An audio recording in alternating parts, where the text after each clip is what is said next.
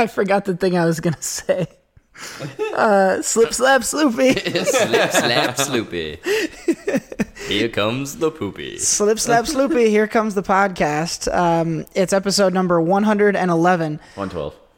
No, it's not. I know. Dickhead. Episode number 111 of the SoCo Show. I am, of course, the co-host, Cody Michael. I'm joined, as always, by the so-host, Seth Ott. Sloopy. And we've got a special guest this week as well.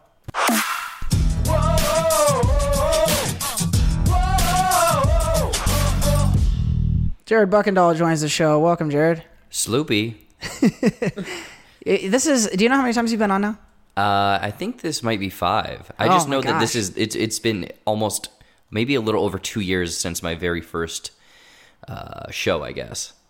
Yeah, it would have been pretty close because we had you on pretty early on when we first went on. So welcome back. This is exciting, of course, because all of us are in studio.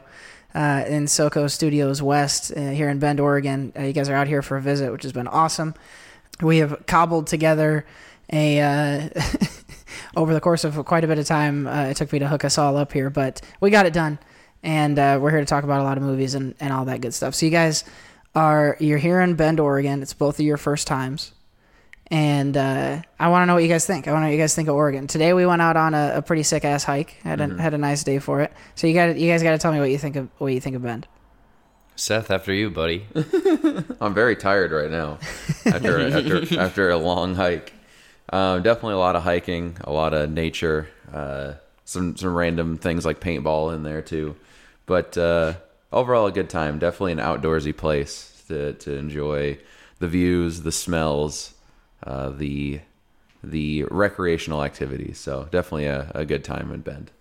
You say the smells, which may sound condescending, but yeah, it actually does smell good here. It smells like pine. Yeah, absolutely. All the time. That's the thing is every time I'm getting out of a vehicle, I'm like, pine sol. But it's everywhere and it smells good. I've been here only 2 days now, and yeah, we went on a nice excursion, mountain climbing, essentially hiking. That was fun. A bunch of comedy shows and whatnot. I don't know. I really enjoy it. It basically, if I had to equate it to something, it's REI, the store, but in real life. That's pretty much. Yeah. That's pretty much it. REI is a big part of Bend. You alluded to going to a show. We're going to go to another one, I think, the day after we're recording this one. But we went to Fuzzy Logic last night here in Bend. I was featured on that show. So if folks want to go out and look for that, I guess search Fuzzy Logic Bend, I would think would be the way to find it. I don't know where they, publish their podcasts. On the internets. Maybe I can find a link and put it in the description box. But that was kind of fun to do. But you guys, it was a unique show because you guys were the entire audience. It was just a couple of you. Yeah. Was that weird? Is that weird as an audience member? It's weird as a performer, 1,000%. I don't know. I mean, after a while, like you guys were doing that panel podcast type thing, it just felt like we were there in the room hanging out. Mm-hmm. I mean, I almost wanted to go up and just snag one of the mics and start joining in. Probably should have. No, it was a fun event though. We got to talk some conspiracy theories, and I got to talk about the Terminator. So it's always a good day when we get to talk about the Terminator. So that was fun. I'm glad you guys are enjoying your time here in Bend, and our listeners, if they want to come out here and visit. I'm always excited to have visitors out here. So yeah, the few random people that you don't know. Hey, fuck, I don't know, man. Listen, come Maybe out someone here. shows up and says, "Hey, Kel, I like your show. I hate that other guy that's on there with you, but maybe I want to come out and climb a mountain." I'm here in Bend. Can I get a tour of West Studios, please? Just a quick walkthrough. Exactly. If you're a listener and you find yourself in Bend, hit me up. I'm not going to put you up. You're not going to sleep in my fucking house or anything like that, but I'll hang out with you. I don't know. It sounds like you're offering a free stay. I'll drink a beer with a SoCo listener. That's for sure. I'll even buy the beer. If someone comes out here who's a listener and says, "Hey, Co, like I like the show. I hate the other guy you do it with. Jared's pretty cool." I'll buy you a beer. That's what I'll do. But you can't stay at my house. Just one beer? Oh, yeah. Okay. It's the first round. I'm not going to promise unlimited beer. Well, I feel like that's what you need. If you want more listeners, I need your dedication to be higher. You need to buy unlimited beer or let people stay in your house. All the beer, please. Yeah, no, if you're a listener, come hang out. I'm not going to buy you all your beers, though. I'll buy you one. God, I hope that you guys go viral like in a year, and then people are going back listening to old episodes, and you have people showing up every week to be like, hey, Co, can I get a beer? That would be, I know this is impossible because of the way you set it up, but it'd be funny if like 1,000 people found your secret Fandango card and you were somehow responsible for paying for all of them. I don't want to talk about that. If you don't know what that is, you missed out. Anyway, we got a lot of things to talk about in the show. Obviously going to be heavy movie related. It always is whenever we get Jared in here. We're going to review It Chapter 2. That's been a highly anticipated movie. We all went and saw that. And of course, everything that you've come to expect. We got Mambo number 5, a unique edition of We Missed the Boat that I'm excited to get into, and several topics and movies this week here. So let's jump into it, but we're going to start, like we always do, with some Chic tweets. I call you a punk!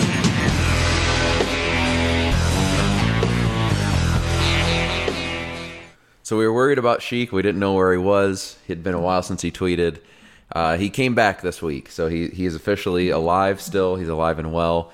His first tweet was about Kevin Hart. Kevin Hart got that car accident. He just said, God bless the Kevin Hart. But he wanted to make sure that there's still positivity in the world, that everyone's still feeling good. So Chic simply says, have a good day, jabroni. I like it. Yeah. Have a good day, jabroni. Plain and simple. Yep. That's what I say to my girlfriend when I leave the house. Have a good day, jabronis. I call you a punk!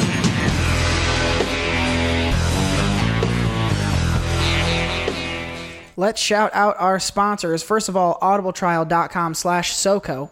Hit the link in the description box. You're going to get 30 days of Audible and your first book for free.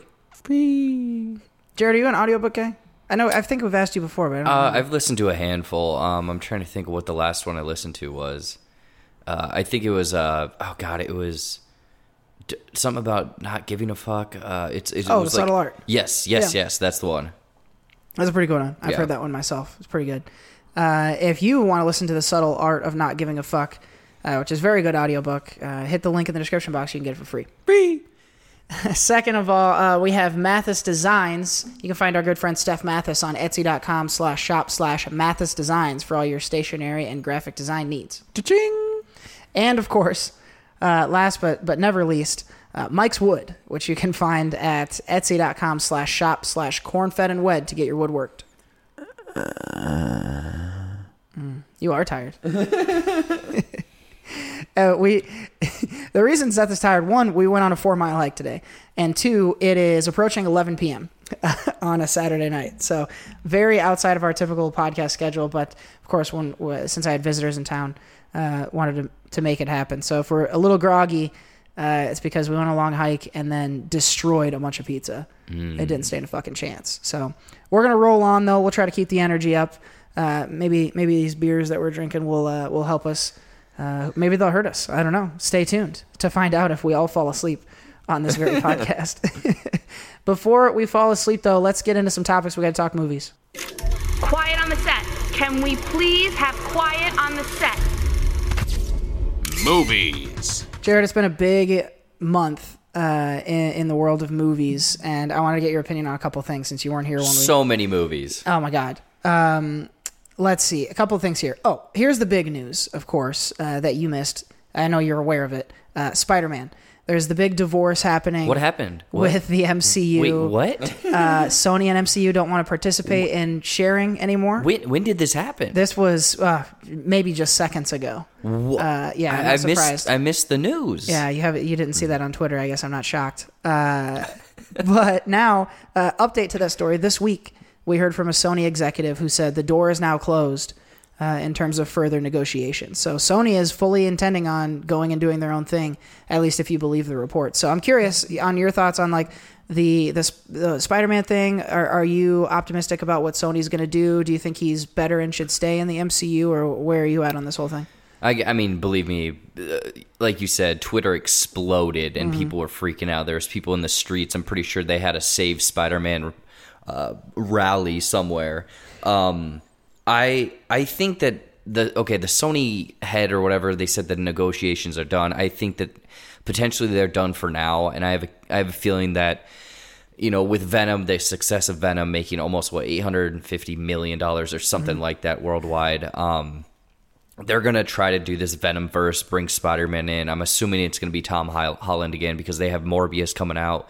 Word on the street is they have a Kraven movie in development. I don't know how far they are along with that, but I think that they're going to go work on that. Sony's going to work on that for a while, and then Spider-Man in the MCU, probably if he's going to return to the MCU, it won't be until Phase 5. Because, like, if you look at their plans right now, they don't have time or room for another Spider-Man movie right now. Yeah. Because I guess contract-wise, do they have another one in the pipeline, or is it done?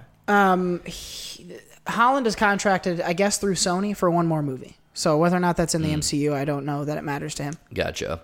Yeah, I mean, it definitely throws a monkey wrench in the whole situation because, I mean, no spoilers, but the way Far From Home ended, the way Endgame kind of focused on Tom Holland, Peter Parker, all of that, it's a little weird. I don't know how they're going to, I guess, move away from it or just completely ignore it and just never even mention that character again. Mm-hmm. That's what they'd have to. Yeah. Because they can't even, No. I don't think, talk about him. So they're going to have to basically pretend... Maybe he didn't actually come back in the snap. Maybe they say he stayed snapped. And if that's the case, do you think that they go back and almost like re-edit the movie and make like a special edition? Ooh, I mean, I don't think they would, but it's almost this weird roundabout way because it's like, oh, we need it to be all these 20-some movies need to make sense. But it's weird. I don't think they'll do it for continuity's sake. I think they would do it to make an extra couple bucks on Endgame. Absolutely, I do. I think they'll just have an excuse of some kind. He got arrested or he got lost or Well, that's the thing though. They can't even say that.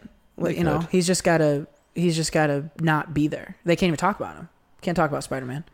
I saw on Twitter, it was really funny. It was just a fan made the very end scene of Far From Home. It plays out and then it fades to black with a memorial for Peter Parker, and it was a gunshot, and it was like he was shot and killed that day. And it's like, perfect. All right, we solved it. Yeah, good enough. Good enough. Now it's gonna be okay. So let's say Sony goes forward and they're in control of Spider-Man and they're in their own world. What do you think of Sony and their ability to do that successfully? Are you optimistic? I want to be. I mean, the thing is, okay, Venom made a butt ton of money, but I think that they know that it was a fluke because critically it wasn't great. They bring in a lot of talent for Venom 2. So I think that they're going to use that as a springboard to bring in Spider-Man. I really, really hope that they do some sort of Spider-Verse. At least get a live-action Miles Morales out there or a hint towards one coming in the next few years because... I mean, we've had 3 different Spider-Men in 15 years, about. Something maybe like a little that. longer than that. 02 maybe was Spider-Man. I'm kind of... I love Spider-Man, Peter Parker, all that. I want something a little fresh, a little different. Like, hell, even if they do a Gwen Stacy movie or work off of the Rogues Galaxy... Or not Galaxy, Gallery? Gallery. Yep. Oh my gosh, I had a small stroke there. Yeah, they have a lot. Like, the gallery of all of his characters, there's a lot that they can play with there. Oh yeah. So Yeah, I would love to see a live action like Gwen or Miles for sure. I could, what I could see them doing, not saying Spider-Man. They did call him the Kid a lot, so they could say, "Where's the Kid?" And then that wouldn't necessarily be because that's not a trademarked. he got Spider-Man. shot I and wonder killed. if they. I wonder What? if. He got shot and killed. Yeah, they could just say, "Where's the Kid at?" Oh, we don't know. He's off the grid. That's Yeah, it. they could. I'm curious if I'm a Sony lawyer, I'm still coming after you for that. I don't think they because they're could. referencing a character that they can't reference. But I don't know. You I never think know. it's just intellectual property. Wow, we're both having strokes. I know. See, Something's in the air. It's in that vodka. yum yum yum yum yum. No, I think I think the intellectual property would be referencing the actual because they might not even be able to say Spider, but if they just said the Kid, I think that would. Well, and also, okay, if Sony that's goes not off owned. and does this Venomverse, Spider-Verse, whatever the kind of verse they're doing, Yeah. do you think that it's going to be both Spider-Man and Venom headlining it, or is it going to be strictly Spider-Man stepping in and being like, I'm the lead of this, everyone's kind of following my lead? I think it'll depend on. How Venom 2 does? Yeah, if Venom 2 kicks ass, then I think they center it more around Hardy and bring Spidey in. But either way, with Holland only contracted for one more movie, unless they extend that out, I think it makes sense for them to do something with him to transition him over to maybe a Miles or a Gwen or some other lead character. If it's just, if Tom Holland is only going to do one more and be done, then it makes sense to keep Venom as kind of the linchpin there. Mm-hmm. I wish that weren't the case, because I don't think he makes much sense as like for lack of a better way of putting it, a Stark, of their universe. But I think that's what they'll do, because it's what makes money. Mm-hmm. I think, like going back to the original question, for me, I want to see the Sony versions go other direction. Like, I'd be excited again if they did a Miles live action movie, or if they did a Gwen movie. Maybe with Tom Holland, they do a torch. Maybe they don't reference anything in the MCU, but they just do like a torch passing, mm-hmm. where it's Donald Glover, who played technically is the Prowler. Yeah, they could maybe do something with him. I don't know what the whole deal is. I mean, I think he's obviously a Sony owned character because he's in the Spider-Man universe, but I think that maybe they do something there, and then that's how they shift in Miles or something, just to get rid of any, mm-hmm. semblance. Yeah, of the MCU. They've definitely laid the framework for kind of moving into kind of anything in that realm, and I hope that they figure something out and just don't throw something together that's going to be trash. And I don't know. I mean, obviously critically, you can look at the Tobey Maguire ones, you can look at the Andrew Garfield ones. There's some that are good, some are bad. I mean, it's Spider-Man. I thoroughly enjoy all of them. I know that some are very bloated, because when you get more than one character or villain in there, mm-hmm. or trying to set up other stuff, it just gets too much. So I hope that they can kind of learn from those mistakes, learn from what they did in Venom, and put something great together. Mm-hmm. But who knows? It's all speculation right now. No one knows what they were talking about in that room or anything. Mm-mm. No, it's gonna be an interesting thing to keep an eye on. I do like the little cat and mouse thing. It seemed like Disney put out the news that Sony walked away from the table, and now Sony's putting out this news that they are walking away from the table, and it's kind of a fun thing to be able to kind of watch, as fucked up as it all is and annoying. It's kind of interesting too. I don't know. Yeah. A little bit of a battle between studios. Never a bad thing, especially when one of them's Disney. Fuck those guys. So that concludes Spider Talk. That's Spider Talk. Woo, where's my fucking... There we go. Ding, ding. Let's see here. Okay, so we talk typically about the different movie subscription services, and we've been talking over the last month or so about my experience with Regal Unlimited, and I'm really enjoying it. I know, Jared, you're in AMC Stubs A-list. I'm on that list. Yeah, so that's... both of these are... theater specific, right? So you can't go to every theater like Cinemia and MoviePass did. Yeah. Both those companies bombed out, but Regal and AMC are both reporting really good results from their individual streaming services. So like, what's your experience been like with AMC? Are you liking it? And then do you think that this is the way these subscription things are going to have to go in the future, like specific to each theater chain? Yeah, for AMC A-List, I actually think I got an email about a month ago, and they were like, hey, happy 1 year anniversary. So I've had this for over a year now, and it's $20 a month. You get 3 movie tickets a week. You can see more than... The only stipulation is, like, the first movie has to be done before you can get the second ticket. So, I mean, you can mm-hmm. see multiple movies in a day. You get discounts. You get rewards. If you're an active movie goer, or even if you're seeing 2 movies a month, that's paying for it right there. Because mm-hmm. one movie nowadays is like $11. It's not... It's do it, because it's dumb not to, because again, like, you get that like, if you're a big concessions person, you're saving, I think it's 10 to 20% off of concessions. And I think moving forward, that's going to be the way I think some of these theaters are going to go, because personally, I'm going to a hell of a lot more movies because mm-hmm. of this, because I also want to get my money's worth. I mean, mind you, it's only 2 movies that I'd be getting my money's worth. But I think they also came out, I don't know the specifics, but AMC, they don't make their profit off of these tickets for movies. They're making it off of concessions. So if they can get more people in, more people are buying concessions and food. And the fact that theaters now, they've kind of stepped it up where they sell alcohol as well. That's a big moneymaker, because I'll see a lot of people go to these movies and I'm like, what? You're going to this movie? But they're having a drink and it's a night out for them. It's a date night, it's mm-hmm. a Friday, Saturday night. or a Tuesday afternoon. You know, it depends what kind of job and life you have. But I guess another good thing, I don't know what Regal has for their kind of theater selections, but I know that AMC, you can see IMAX, XD, any of these premium offers with this subscription service. However, the town that I live in, we don't have any of that at the AMCs, but I know that a couple people I've been on a podcast with in Boston, they have an IMAX there and they always go to it. So for $20, seeing an IMAX movie, I think an IMAX ticket is already $15. Mm-hmm. Yeah, for me, it's like $23 for an IMAX ticket. And whoa. Yeah. I think Endgame was the last one I went to, and I want to say it was like $23. But with Regal, so the way they do it, basically you pay a surcharge to go to one of the premium shows. Yeah. So we went to a ScreenX film the other night, and we'll talk about ScreenX in a second.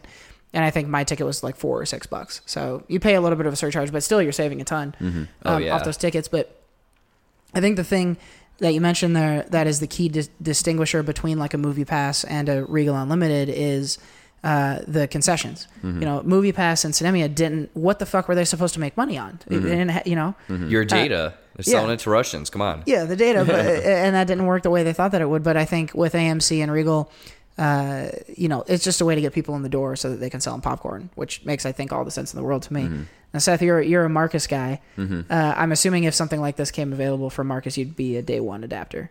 Until I see how this pre-show thing works that I've talked about. It's in beta right now. They're doing it. They're doing the ads and all that stuff, and it seems like people have been able to use it. So that comes out for me in November. So you know, it would depend. It would depend on how well that works. Well, and also with those subscription type services, it has, I guess, enticed me to see movies I normally wouldn't. I mean, now that I'm reviewing movies and I'm more in the atmosphere of or environment of movies and stuff, I'm seeing a lot of, I mean, Seth, you've recommended movies that I've never even heard of. And I'll go out of my way to see these. But with $20 a month, you're not losing anything in a weird roundabout way. I mean, besides your time, I guess. And so you can take a risk every now and then, and it might be a great payoff, it might be a bad one, but you're not losing money. Right. Yeah, I went. I think I was still on Movie Pass at the time, but I went to like, what was the name of that movie? Dark Phoenix. I went to Dark Phoenix and The Dead Don't Die. I'm pretty sure, like on back-to-back days, and they were both Movie Pass paid for, and I was annoyed because both those movies suck bad. But I wasn't as annoyed as I would have been if I had paid full price. Yeah, exactly. So that's exactly what you're talking about. It's right. It doesn't feel as risky to go see some shit you wouldn't. And another thing, I guess, if I'm paying full price for a ticket, personally, some days I wait until a matinee, like a weekend morning or something like that, because I don't want to pay $12 for a ticket for a night show. And also I'm weird. I like morning matinee movies. Me too. They're the best. I start. Yeah. 8 o'clock. If it's 8 o'clock, that's my favorite. See, I'm jealous because you get movies that early. Like a matinee for me, like the first showing of the day is about 10:30. Really? Yeah. That's probably how mine is. That's about normal, but yeah, they'll start at 8, and they're all up until I think 11. They're $6. So that's a lot, honestly. Unless it's a Thursday night blockbuster. Yeah. Like if I was at home for it, I would have saw that Thursday night. But otherwise, everything else I try and see Saturday, Sunday morning. Yeah, and again, in a way, I think that those subscription services, again, they're getting people in the doors and not just like say on the weekends. I mean, I know every theater has that discount Tuesday. Those nights are packed. It is tough to go to a movie on a Tuesday. So I think that they're trying to spread that out as well. Get people there on a Wednesday, opening Thursday nights, Sundays, who knows? Because I know Friday and Saturday is kind of consistent. I love that shit though. Like for me, just the way my schedule works out, Wednesdays are a really good day for me to go to the movies. So if I can see like a double feature on Wednesday, that's fucking dope. And there's no one in the theater then. No. So let's stay on the theater. Regal in my town has now built a ScreenX theater. ScreenX, if you don't know, I'll link in the description box to a website where you can learn more. But it's basically a new film format where there are 3 movie screens. One is the screen you're used to in the front, and then 2 and 3 are the left and right walls of the theater, and they project sort of some side bits onto there as well. So the idea is to make it more immersive, make you feel like you're sitting kind of in the center of the scene rather than, watching a diorama. And so we saw it this way. And so other than it, because we'll review it later, what did you guys think of the ScreenX experience? It was certainly interesting and different, but was it in a positive way, Seth? Yeah, I loved it. I thought it was really cool. It reminded me of like a Universal Studios 3D ride, which is basically the same thing. They just block out your peripheral view, and pretty much the entire view in that thing is a screen, and a really good screen. But same thing here in a way. I mean, it's a really good movie theater screen. It's big, and they expand out the bars, so there's no widescreen bars. It's the entire full screen, and then the sides are video. And yeah, there's a noticeable difference in the quality on the sides, and yeah, there's a little bit of a break, but it really does put you in it when stuff's happening. And I think the only issue with something like an It is that, or even other movies that don't do it, like they turn the screen off on the sides between when things are happening. If nothing big's happening, they turn the side screens off, and I think that should be going the entire time, because it can help you predict, something's going to jump out here, which for me is great because I don't like the jump scares. But it could get maybe for like an Avengers, if they did Avengers like that, if the screen would have came on the side when the circles start coming out when everyone's coming through the portals, the Doctor Strange portals. Been cool. That could have, but that also could have been like the screen is off and then it's on in that moment. They're all coming out, which anyway. Yeah. But it also could have been in one of those things like poof. Well, shit. Now I know something's going. So you don't get to experience it as naturally. So that would be my only thought, is to make it better, keep it on, or do something with the sides, even if it's not a big scene. I'm hopeful that other movies will do that. And with it, I'm not, it's probably not filmed with that in mind, I wouldn't guess. And so this isn't for every movie, but for certain ones, like I know Spider-Man Far From Home, in other locations with ScreenX, that was a ScreenX movie. And I don't know, but my assumption and my hope would be that if a movie is filmed more with that in mind, that it won't go away. So I'm hopeful that was just an It problem and not an every movie problem. But you're right. It does sort of, it feels very strange when all of a sudden something fires up on the side and you're like, oh, here we go. Yeah. I think that's how It was too. Every time the screen's lit up on the side, I was like puckering my butthole because I knew that something was going to pop out. But I agree that Gross. Exactly. I think that, hey, you guys are sitting by me. Oh, that's nasty. I appreciate you, the butthole pucker. I think that, they definitely don't factor that in when they film stuff. And I'm almost wondering if it's someone at that, like the ScreenX company that gets the movie prior and has to go through and make these, I guess, templates or take the sides and somehow stretch them out. Because again, it wasn't the full movie. It was certain scenes, but when it was happening, it looked awesome. Oh yeah. Personally, I thought it was going to be a gimmick when we first went in. I wasn't expecting anything great, but like the seat location that you picked, because we were like immersed in the movie, because we were close enough where the front screen was boom right there in front of us, and then when the sides did turn on, again, you were like covered by light. Yeah, and they had the opening, like, here's what this thing's capable of kind of video. Yeah. Which is a dumb video with no plot through line at all. It just is a bunch of shit flying at you, but it is so cool. Oh yeah, it's 5 really minutes cool. in, I was sold. It's disorienting as hell, but Yeah. like once you get settled in, I think you guys will agree that it achieves its goal of immersing you in the movie. It feels like you're sitting kind of in that world, which is cool.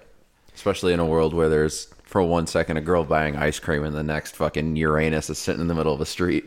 Yeah. It's a metaphor. So ScreenX, if you have a chance, it sounds like they're rolling these out a little bit more. They're adding screens, at least Regal is, in the U.S. So if you get a chance, I think it's 3 recommends from us. Yeah. Spend the extra couple bucks, go see a ScreenX. You could easily do it in a bunch of theaters too, because it's not like when I walked in before Cody and Jared did, and I was just like, this doesn't look like additional screens. It just looked like wall paneling, and I felt it, and it felt just like fabric wall paneling. It doesn't even feel like a You went up and felt it. Yeah. So I was like, this can't be a screen, but yeah, when they project it on there, it looks good. See, I'm wondering if it would be better if they did somehow put screen quality on the walls somehow. I don't know if it would project better, because I mean, if you look at the sides, it's not an actual screen. Yeah. I feel like the camera is probably still not I think the camera probably the reason they don't do a canvas is probably because the cameras are less quality, so they don't need it to be, canvas. Plus, it's probably added, or they're just stretching that part of the screen or of the actual movie out, so it's not going to look good anyways. Yeah. Yeah, it's really cool for those big like wide angle shots. Less awesome in tight quarters, I think, but like even if it wasn't necessarily an extension of the scene, but just like some colors or something that fit with the rest of the scene, I think is super cool to be kind of surrounded like that. Taking away the peripheral vision, I think, is really going back to what Seth said about the end game. Like if you were watching that and it slowly orange circles kind of popped up on either side, that would have been really cool. Yeah. That would be neat. I would bet because that probably had some ScreenX showings in places. Probably. I would bet you that's how they treated it. And I'd pay $10 just to go watch that scene. Yeah. Yeah, that'd be dope. So that is ScreenX. It's a recommendation from us. Go see it if you get a chance. What else do I have on here? Okay, so we're at a strange point in the movie year. As August has ended, we're getting into September, and a couple things are going to start happening. We're getting away from the summer blockbusters and into the Oscar season. August is a month that we talked a lot of shit about going into it and came out thinking it was surprisingly pretty good. So I'm curious to know, like, what are each of your guys's, what was your top movie of August? And I think a month of surprises. What stuck out to you? Seth, you go first. Well, I think there's two distinctions for this one, at least for me, that I saw in August or that came out in August. Cause I guess came out. Okay, because the movie I saw in August I liked the most was Loose, but that was technically released, I think, a few months ago. But I think if it's just that like movies released in August, I think my favorite's Ready or Not. Yeah, I had a blast with that movie. You continue to stay high on that. Yeah, I've come down on it since I saw it. But you love it. I really did. I really enjoyed it a lot. It had everything. I had no expectations for it, but the world they'd set up from the beginning, I was bought into it, and they stuck to that. They knew what they were going to do with that movie. They there's a mystery element to it and everything, but I wasn't ever too like, oh, what's going on? But it just felt it just fit perfectly. I thought performances were really good, music was good, cinematography was good. I liked it. It was an all around fun, unexpected surprise. You like that one too, Jared. Was that your favorite of August? Yeah, I was going to say this is going to be a very bland topic that we're going over because Loose, again, I love that movie, but I think it came out months ago. I mean, we don't get those kind of smaller art house indies until years after they've come out. But Ready or Not was really fun. I mean, I remember the trailer. That was the thing, is it didn't get marketed until maybe a month before it came out. Like, this trailer came out of nowhere. I was like, I don't know what this is. It looks fun. It looks like they're playing into, the horror of this hide and seek game, but also this dark comedic tone, and that's exactly what the movie was. I loved how they blended everything. Samara Weaving in this lead role. I personally have never seen her in anything else. I mean, I'm not even going to call her a discount Margot Robbie. She does look like her, but she turned in a pretty solid performance here. And yes. I mean, I liked I keep wanting it to call Ready Player One, and then also Hide and Seek, but those are two different. Hide the Sink? Hide the Sink, yeah, which is incredibly hard if you've never played. Ready or Not, I enjoyed. I don't think nearly as much as you guys, but I would say my favorite from August was Good Boys. That movie made me laugh my balls off, dude. I was like top to bottom, and I knew I was in for like a party movie, so I'd had a beer or two when I went in, but I was fucking cackling from top to bottom of that one. That's a great movie to see with a lot of people, or bring a group of friends, because you're just laughing, you're having a great time. Again, it's one that if you have a couple drinks, you're going to enjoy even more. Oh, definitely. I'm not trying to advocate alcoholism, but we are. Yeah, we are. Let's get fucked up. Peanut Butter Falcon is also another one that did officially release in August, and then came out the beginning of August, and then had a wide release towards the end. But that was a great one too. I think, again, what I talked about in the review, my expectations were still a little too high for that one. Whereas like with Ready or Not, like you mentioned about the trailer, I hadn't seen a trailer until the night before. I went to a movie the day before, and that was the first time I saw the trailer. It was the day before. I'm like, and I think it was premiered at South by Southwest, if I'm not mistaken. And I'd seen tweets saying, this is a great movie, go check it out. A lot of fun, unexpected, blah, blah, blah. And so I had seen some retweets of those, and then like a couple people's reviews from back months ago saying like, hey, this is great. It comes out this weekend, check it out. And then that's kind of where I did. Yeah, I hadn't seen anything prior to even the day before. So. And that's what I said in my review. I said, if you haven't seen the trailer, go in completely blind because you're going to enjoy it even more. Oh, definitely. Yeah, it's a movie that hinges on surprises. So the more of them you can save for when you're actually watching it, the better. So like I said, we are about to roll into Oscar season. And, I think historically most of what we see get nominated comes out, September or later, with emphasis on the later. So this is very early to be talking about Oscars. But I'm interested to hear from you guys, like what you've already seen that you think might be, talked about come February, and or what is left to come out this year that you have at the top of your list to keep out for Oscars. So like for me, I know that there's been a lot of buzz around Joker, and that's one that I'm excited to see. I'll need to see it before I'm ready to endorse it as an Oscar movie, but it's coming out at the right time of year and it's getting the right buzz. So that's one that I'm really pumped for. That this morning won the top prize at the Venice Film Festival. Yeah, the Silver Tuna. Is that what it's called? No, it's the Golden Lion. The Silver Tuna is what the two crooks in Home Alone called McAllister's house. Fun fact. I did not know that. That is I guess a fun fact. What are you looking out for that hasn't come out yet? There's a whole bunch that I think has potential. Honestly, I think the Joker is the leading movie right now coming out. Like TIFF, the Toronto Film Festival just started like 2 days ago, so we're gonna get a lot of stuff coming out of there, and that's gonna be the big, what's gonna be the best. But Venice had Joker, which again everyone is saying that's the lead right now. Ad Astra came out. That comes out I think this month. That had a lot of good reviews. The Goldfinch is coming out this month and has had some early buzz. The Lighthouse is one that I heard is really fucked up. That's the black and white movie with Willem Dafoe and Robert Pattinson. I don't know if you've heard of this one at all. Is it A24? Yeah, I think so. Yeah. But that's been one. I think so. Knives Out, I don't think will be an Oscar one necessarily. Maybe for original screenplay, because that's the one thing I've heard is that the writing is insane. But that's gotten I've seen nothing but awesome things of that one. That just premiered at TIFF. There's one other one at TIFF that premiered today. Was it Waves? I think I saw a tweet about that. Wasn't one I hadn't really heard about, but I think I saw tweets about that. Ford v Ferrari is another one. The Christian Bale, Matt Damon, about that whole Ford and Ferrari thing.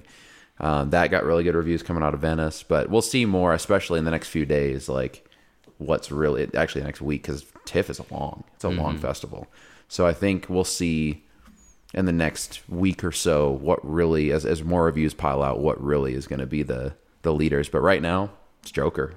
Yeah, I like it. I'm glad you brought up Ad Astra too, because that's a movie that I've been really looking forward to, and it got shuffled around in the whole Fox thing, and then pushed back, and we were like, oh, is this going to be bad? Why did they push it back?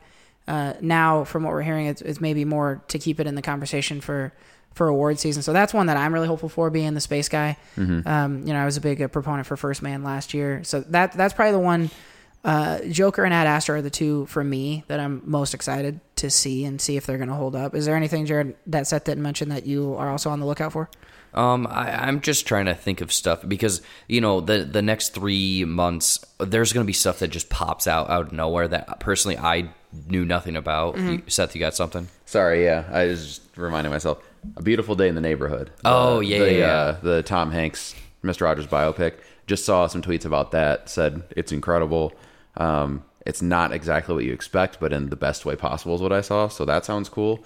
I think that's going to be way more of a dive in on like the accusations against him, because that's the one thing the documentary just was like, they kind of just said, all right, this happened. Wait, what? I didn't know is there a bad shit about Mr. Rogers? Yeah, basically. You never heard about how he was in Vietnam and murdered like 67 people because he was a sniper? There's stuff of that. I don't think that'll be in the movie. But, no, it won't. That's 0% true. Mostly it's about like, Well, they might do it just to like disprove it as a joke or whatever. Mostly, it's going to be about like, there was stuff about like, is he a bad influence somehow? Was he weird around kids? Like, how was he touchy with kids? Stuff like that. Fucking them kids. Not necessarily that, but. Wait, so have people have accused him of it? It was just people being like, what's this old guy? He's too perfect. Yeah. Like, what's this old guy hanging out with kids for? Yeah. Well, I think the movie will definitely talk about that because that's part of the. I know it's based on an interview that a guy did. Yep. And he like went to gotcha him and see like what's wrong with this cat. Yeah. And I think I think that one will dive really into that stuff and like Mr. Rogers' psyche, because that's something still too we don't know a lot about. Like, the guy was very kind of, he was always like super nice and sweet and all that stuff, but he always had a guard up. You never heard much about him. So definitely I think, through that documentary, it is touched on because each of his characters that he played, because in the show he did the voices of like 13 different puppets. Mm-hmm. Each one was basically, I wouldn't say a personality, but kind of a way for him an outlet to give his emotions for that. So a lot of people weren't able to actually figure out who this guy was in general. So yeah, that's a great one that I'm looking forward to. I mean, I did a trailer reaction and broke down crying. Right. I was like, I don't know what's happening. Yeah. But going back to the movies that I've already seen, I'm trying to think. I would love for Kelvin Harrison Jr. from Loose to get a nomination. I doubt that's going to happen. Yeah. Peanut Butter Falcon, I feel like might get a nomination for something. I don't know exactly what yet. Mm-hmm. And there was one other movie, I'm trying to think of what it was that, God, I don't know. Come back to me. Trying to think of special effects, that goes to any kind of big blockbuster, so I'm assuming Endgame might get a special effects nomination. Probably going to go head to head with Star Wars. Yeah, Star Wars will. I think for what we've already seen this year, really the only bet is Once Upon a Time in Hollywood. I think that's the only sure bet to be a Best Picture nominee, to be a Best Director nominee, to be a Best Screenplay nominee, to have at least one. If there's going to be acting, I think it'll be Leo and Pitt. I don't think Margot Robbie gets a nod. She was barely in it. No. I could see Brad Pitt for supporting. I could see both of them actually. I think Leo would be lead and Brad Pitt would be supporting, and I think Brad Pitt would rather be in supporting because I think he could easily win a supporting. He's probably my favorite supporting role I've seen this year, and I like that movie. It's not my top 10 or anything, but Brad Pitt in that movie was awesome. He was my favorite part of that movie by far. So, I could definitely see him, but yeah, I mean, Kelvin Harrison Jr., he's awesome. Amazing. Best performance I've seen, not this year, but probably in the last 5 years. Not going to get nominated. There's not a chance. Peanut Butter Falcon is one. Jared and I talked about this a few days ago. Peanut Butter Falcon has a chance just because of the story to be nominated for a screenplay, I think. I don't think it'll be a directing. I don't think it'll be an acting. I don't think it'll be anything like that. But original screenplay very much has a chance for that. That's about it, though. I think this year, for what blockbusters have come out or bigger movies, maybe Avengers. That's maybe the other one. That was going to be my next question. Do you think Endgame finds its way into the pool for Best Picture? Maybe. I don't think it should, because there's a lot that's coming out. I mean, just going down the TIFF rundown, there's quite a few right there that, I mean, have potential. If it does, it's going to make it in that 9 or 10 spot. Yeah. Kind of like, that seemed to be Black Panther's. But I think that had more resonance, like, culturally. That was big on the culture thing. The reason I could see them nominating Endgame would be as like a Return of the King style lifetime achievement thing. I think it makes less sense than Return of the King did, because I think Return of the King was probably also the best movie that year. Yeah. But that I could see as like the Academy being like, this is our chance to award a Marvel movie, and we're not going to have it for a long time after this. Well, and say like, yeah, that's it. I get that. I personally don't think that they will be, but again, Jared and I were talking about this exact thing, and it's an insane achievement. Made a bunch of money, but we're gonna get another Avengers in like 5 years. With a mix of the same cast and different casts. So it's not the last Avengers movie, you know. The Marvel universe. That was the other thing with like the Academy at the time. They didn't know they were gonna make 5 more Hobbit movies or whatever. 3, I guess they made. There wasn't plans of that, so they were like, "This is it. This is such a big thing," you know. And it was a good movie. I never saw it, but yeah, people thought it was a good movie. All that stuff. think it's different than Avengers here. I don't think, I personally don't, if they get nominated, that's it. I don't think it's going to be well, and any also sort of Black Panther push. Yeah, I mean, my understanding is there's a decent amount of campaigning and money that goes into that shit too. So Disney has the money. I mean, they could potentially do their thing, and well, I don't know. They can't pay Sony they can't afford Sony not to get paid. True. So their stock is plummeting as we speak. Okay, so where I think there could be a lifetime achievement though is for Robert Downey Jr. though. Do you guys still think he's on the top 5? That's more likely. What you've seen? No, but that's more likely. Yeah, see, I agree. I would say no, but I could see it. Yeah. Uh-huh. Yeah, it wouldn't surprise me one bit. I don't know. We'll be keeping an eye out though. Certainly lots of films yet to come out that are going to be part of that conversation. We'll obviously be, well, at least probably Seth will be watching most of them. It's getting into Seth time of year as we roll on. So we were talking about movie stuff. We got to talk about some more movie stuff. Surprising no one. But this time we're going to do it in list format. Let's jump over to our Mambo number 5. Ladies and gentlemen, this is Mambo number 5. We are going to be counting down our top 5 favorite performances by comedic actors in non-comedic roles. Bill Hader is getting a lot of praise for his role in It Chapter 2, which, to be fair, does have a fair amount of comedy, but some drama also. But he's also with Barry and things too. So. Yeah, obviously great in Barry. Bill Hader is just fucking dope. So we're going to count down our top 5 other examples of this. I imagine there will be some crossover. Kicking. I think there is a correct answer to this one, and I'll talk about it when I get to my number 1. Sure. But yeah, let's do it. Let's jump in. Let's go. Number 5. All right, let's see here. Number 5. Okay, so this is one I think you're going to start by going, what? And then you'll get on my side about this. I went with Michael Cera's character in Molly's Game. And I don't know if you guys are as high on Molly's Game as I am, but I think that movie fucking rules. Yeah, I liked it, yeah. And he plays Player X in that movie. We all know who that Player X is. Yeah, Tobey Maguire, right? Yeah, that's the spoiler. Yeah.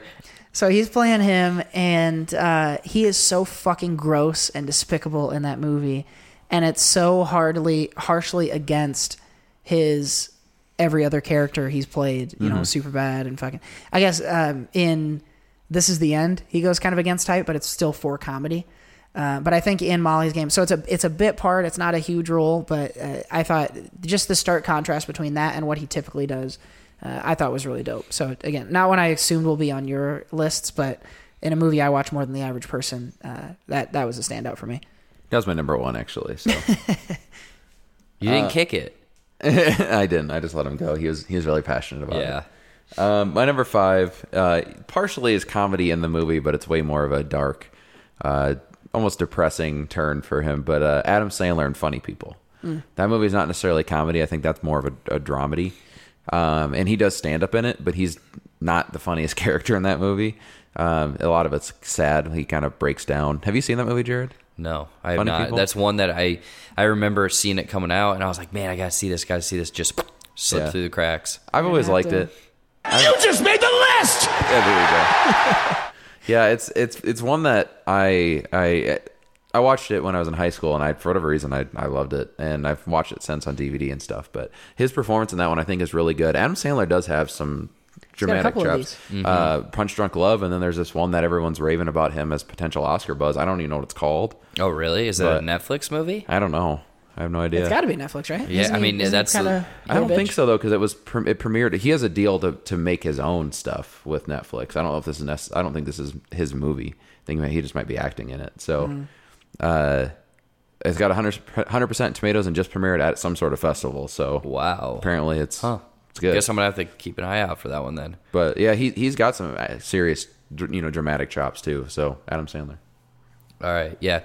For my list, I didn't know if I was going with like the best or my favorite, but this kind of leans towards that whole Molly's Game, Michael Cera bit role. Chris Tucker in Silver Linings Playbook. He's not in it much, Yeah. I don't even remember his role in that. It's been a long time since I saw the movie. He's essentially the buddy of Bradley Cooper. They both leave the mental hospital at the same time, but he's not supposed to leave. Oh, okay. And I mean, looking at the other stuff he's done, Rush Hour, Fifth Element, completely off brand for him. And again, I love that movie. I have no idea why, but I watch it all the time now. So that for some reason that one just jumped out at me. A very small role, but I like that what he does in the movie. Bradley Cooper likes to act with older comedians because he did that in Star is Born with Dave Chappelle. He's down with the blacks. He wants you to know. I guess. Hey, homies. Number 4. This is one I won't be surprised if gets kicked. This is from last year, and this is John Krasinski in A Quiet Place. I don't have him. You didn't have it. No, I guess I don't consider... He is a comedic actor. I just... For whatever reason, I think of him more as...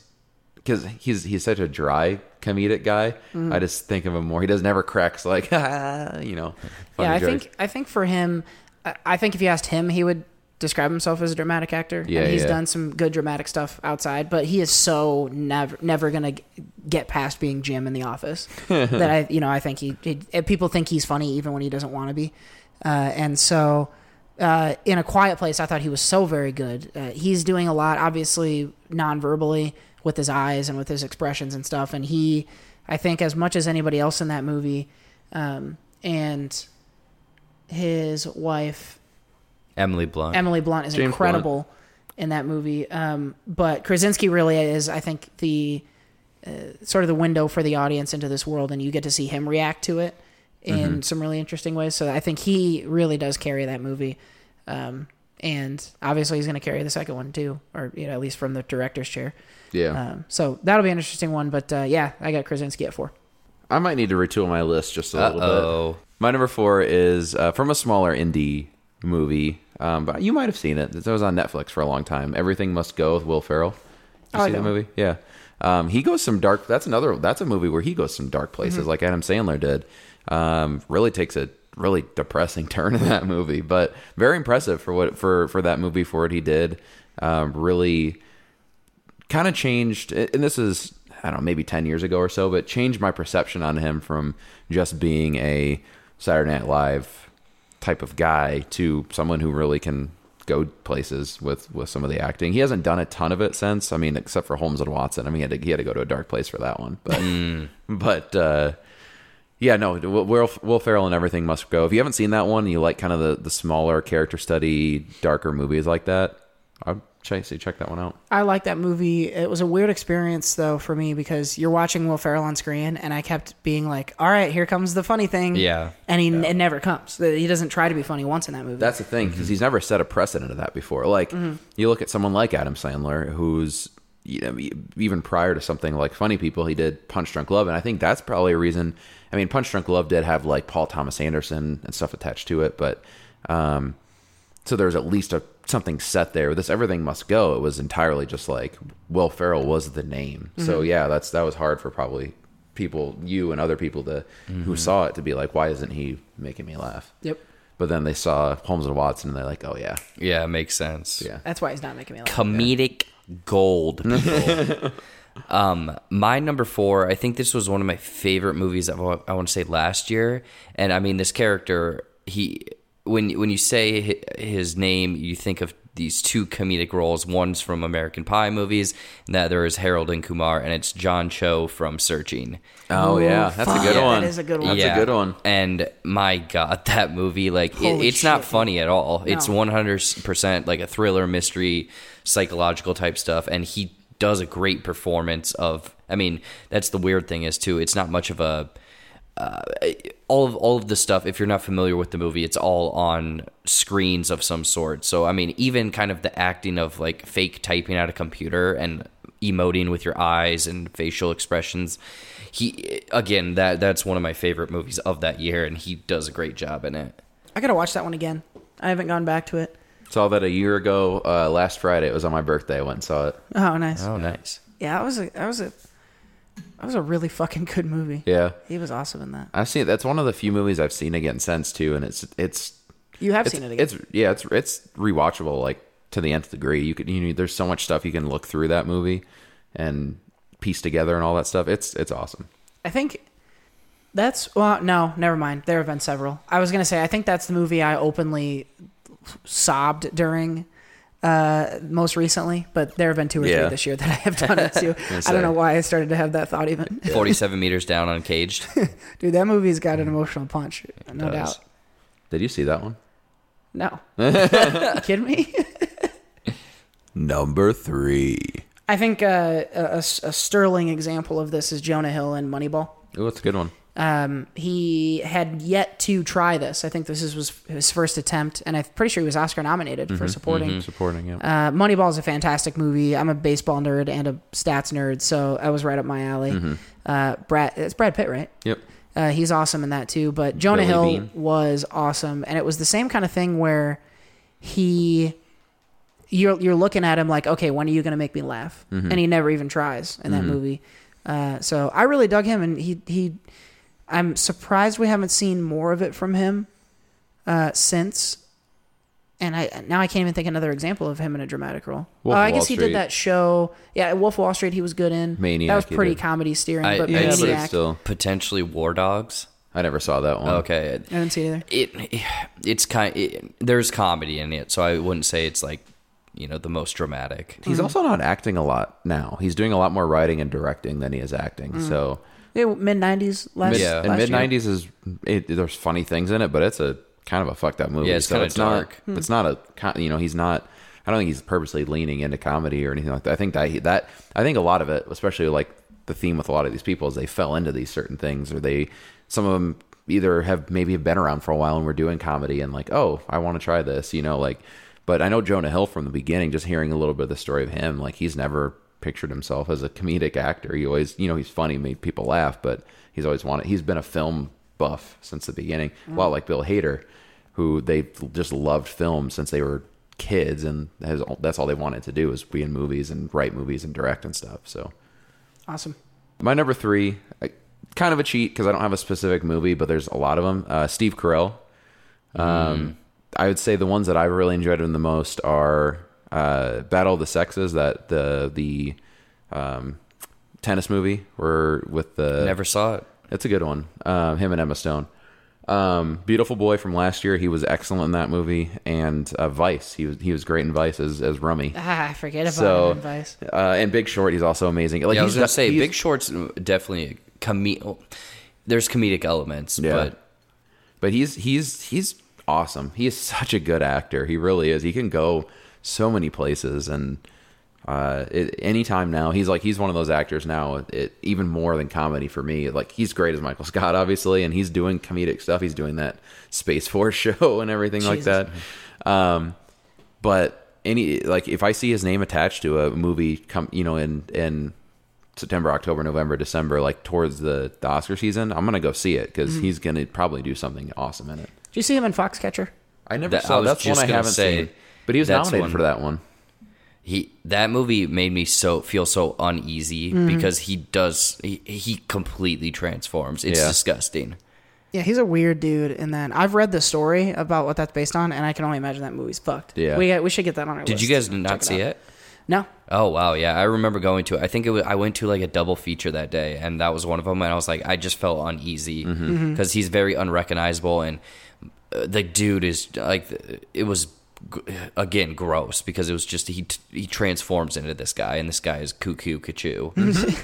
Yeah. I guess another one from this year last year was Welcome to Marwin. I never saw it, but it wasn't a very good movie. Like, again, his performance was good.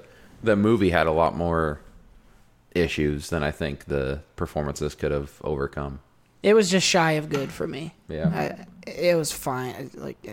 His performance was probably the best part of it. This is the first I've thought about it since I saw it. Okay. My number 3, I think I might be cheating because I have a TV one on here, and it's Bryan Cranston in Breaking Bad. I was wondering if anyone was going to go for that one. Yeah, punt that. Okay. Let's kick the can on that one. Okay. Perfect. Number 2. You talk about Steve Carell and a guy that is a brilliant actor, even when he's not doing comedy. I think Jim Carrey is another one of those guys. Mm-hmm. We don't see him as often go dramatic, but I really love him in the Number 23, which is not a movie that everybody likes, but I really do. But my actual pick here is Eternal Sunshine of the Spotless Mind. Mm-hmm. That movie is fucking awesome. You guys have both seen this, right? Yes. I don't know if I have.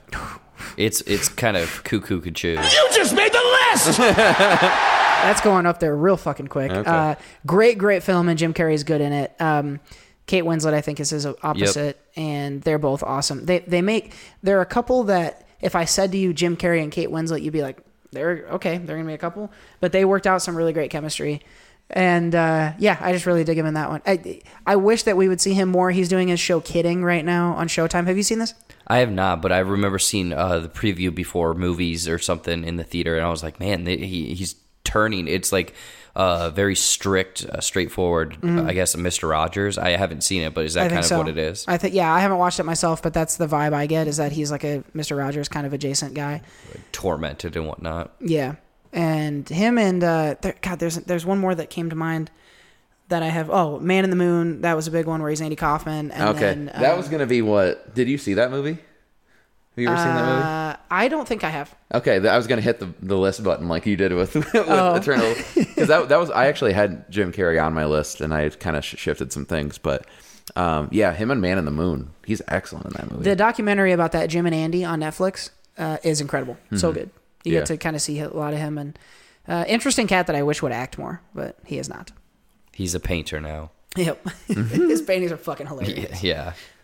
My number 2 is, unfortunately, someone who's gone to the other side. Robin Williams in Good Will Hunting. I'm going to stop you right there. Yeah, we're going to kick that one. Yep. We're going to pop that one. My number 2 is, same as Cody's, Jim Carrey. Mm-hmm. You said Eternal Sunshine of the Spotless Mind. Yeah, that one. I was also going to say The Truman Show. God, I love The Truman Show. That one leans You haven't seen The Truman Show? Oh, great. Oh, man. You just made the list! It's growing and growing and growing. That one, I would say, leans more towards the comedy, but there's a lot of drama in there, and it's very... I don't know if it's been ruined. I'm not going to say anything about it. But yeah, the number 23, that one, it's not a great movie, but it's a thinker, and my God, it is not what he would do at all in a movie. No. Because it is dark, and it's like a dark noir thriller, psychological. It's weird, but he he's known for Dumb and Dumber and all these Ace Ventura, all these things, and The Mask. The Mask, actually. Have you seen The Mask? Yes. Cameron Diaz is pretty good looking in that one. Yeah. Oof. But yeah, that's... You were waiting for the sounder. Yeah, I was waiting for it. I knew you wanted it. That's why I didn't give it to you. Number 1. So you know what this is because we just kicked it. And this is what I meant. This is the correct answer to this question. I know you're going to disagree with us, but the right answer to this question is Robin Williams in Good Will Hunting. He is in a movie where he's got maybe 10, 15 minutes of screen time. It's not a ton. No. He's definitely a supporting role. And steals it for me. He's got a couple. The two best monologues of that film are by him. I think he's the heart and soul of that movie, and it's a great movie. And I like Matt Damon and Ben Affleck and everyone else that's in it. But you think of a scene from Good Will Hunting, you're picturing Robin Williams. Absolutely, and you know what? Not just only that film, but I had a couple other ones written down for him. I had Dead Poets Society. Mm-hmm. I loved him in that, and that's definitely not comedic. It's very hard. Is that based on a book? Novel? Maybe? I don't know. Let's say maybe. Like it is. But then another movie, I've never seen this one. I've seen parts in like a trailer and it looked so weird, is 1 Hour Photo. That's one I want to see because he's apparently fucking creepy. That's why I don't want to see it because no. What about Patch Adams? Yes. That was pretty dramatic, Death to Smoochie. Yeah. How about Jack? You remember Jack? My God, dude! That was one of my favorite movies growing up, and it's definitely Hook again. Are we just actually saying a bunch of Robin Williams movies now? Yeah. You know what? both Hook and Jack, I remember crying in because Jack is such a heartbreaking story at the end of it, but then it's kind of like happy because of the end. But yeah, that movie. Oh man, you're forgetting the number one. What's number Robin one? Williams movie? Flubber. Nah. Flubber's fine, I guess. Jumanji, man. Yeah. Jumanji's pretty dope. But yeah, do you want to try to convince us that we're wrong about this being the best one? I already know the right answer, but it's fine. It's the one Jared mentioned earlier, the can kick with Bryan Cranston. Someone who was completely out, basically, of any, like, he was done with Malcolm in the Middle. He was looked at as just a character actor in sitcoms. He had only done sitcoms up to that point, really. Some plays and stuff, but then he gets this role, lucks into this role, essentially, of Walter White, and it's probably the most complex character in TV history, and he crushes it. I don't know about that. And he crushes it. I mean, I like Breaking Bad as much as the next guy, and I like Bryan Cranston too. I think if I had to, if we were gonna fight about whether it's Robin Williams or Bryan Cranston, I don't know what I would do, but I do believe that it's Robin Williams. And Breaking Bad is obviously a good one though, because if you watch him in any episode of Malcolm in the Middle and then you try to picture him as later seasons Walter White, it doesn't fucking work. Oh yeah, you see him roller skating in that one episode of Malcolm in the Middle with the the glitter suit onesie or whatever, or him speed walking against that other guy, and then you see him just blowing fools up. With he done bit parts in Seinfeld up to that point. He done bit parts in a couple other sitcoms, and he didn't really have much of a career prior. Like he had one, but it was all pretty low key, small plays, and like I said, character bit roles. And then he gets this, and his career blows up. I mean, he blew up from that show, but I wouldn't say that he's had like any like huge success movie wise. No, he was in Godzilla for a little bit. I'm trying to think what other movies. Well, he's been in a bunch. He's been nominated for Oscars a couple times now since then, but it's not a lot of movies. You're like, oh yeah. It's like the Trumbo? Infiltrator. The Infiltrator. He was nominated for what you just mentioned. He's been nominated for a bunch of Tonys since then, like the All the Way, whatever that one was. I think that might have been the movie version of it where he played.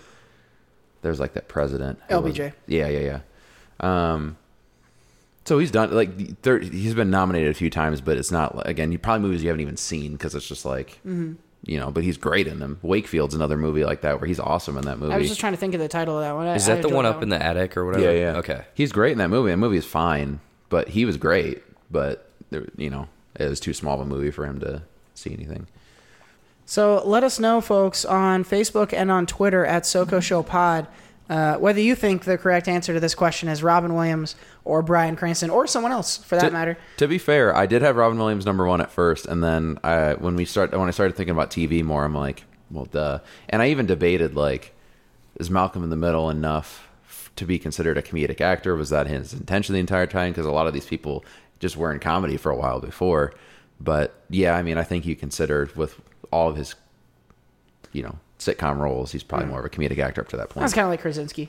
Yeah. Same kind of thing. Yep. So let us know if we missed out on anybody else as well in this week's edition of Mambo Number 5. Ladies and gentlemen, this is Mambo Number 5. Number 5. All right, let's keep it rolling, and we're sticking in the world of movies today. That's our whole show. And I'm going to get a little help from Jared in this week's edition of Making the Quota. What's your name? Fuck you! That's my name! My name is Inigo Montoya. And I quote!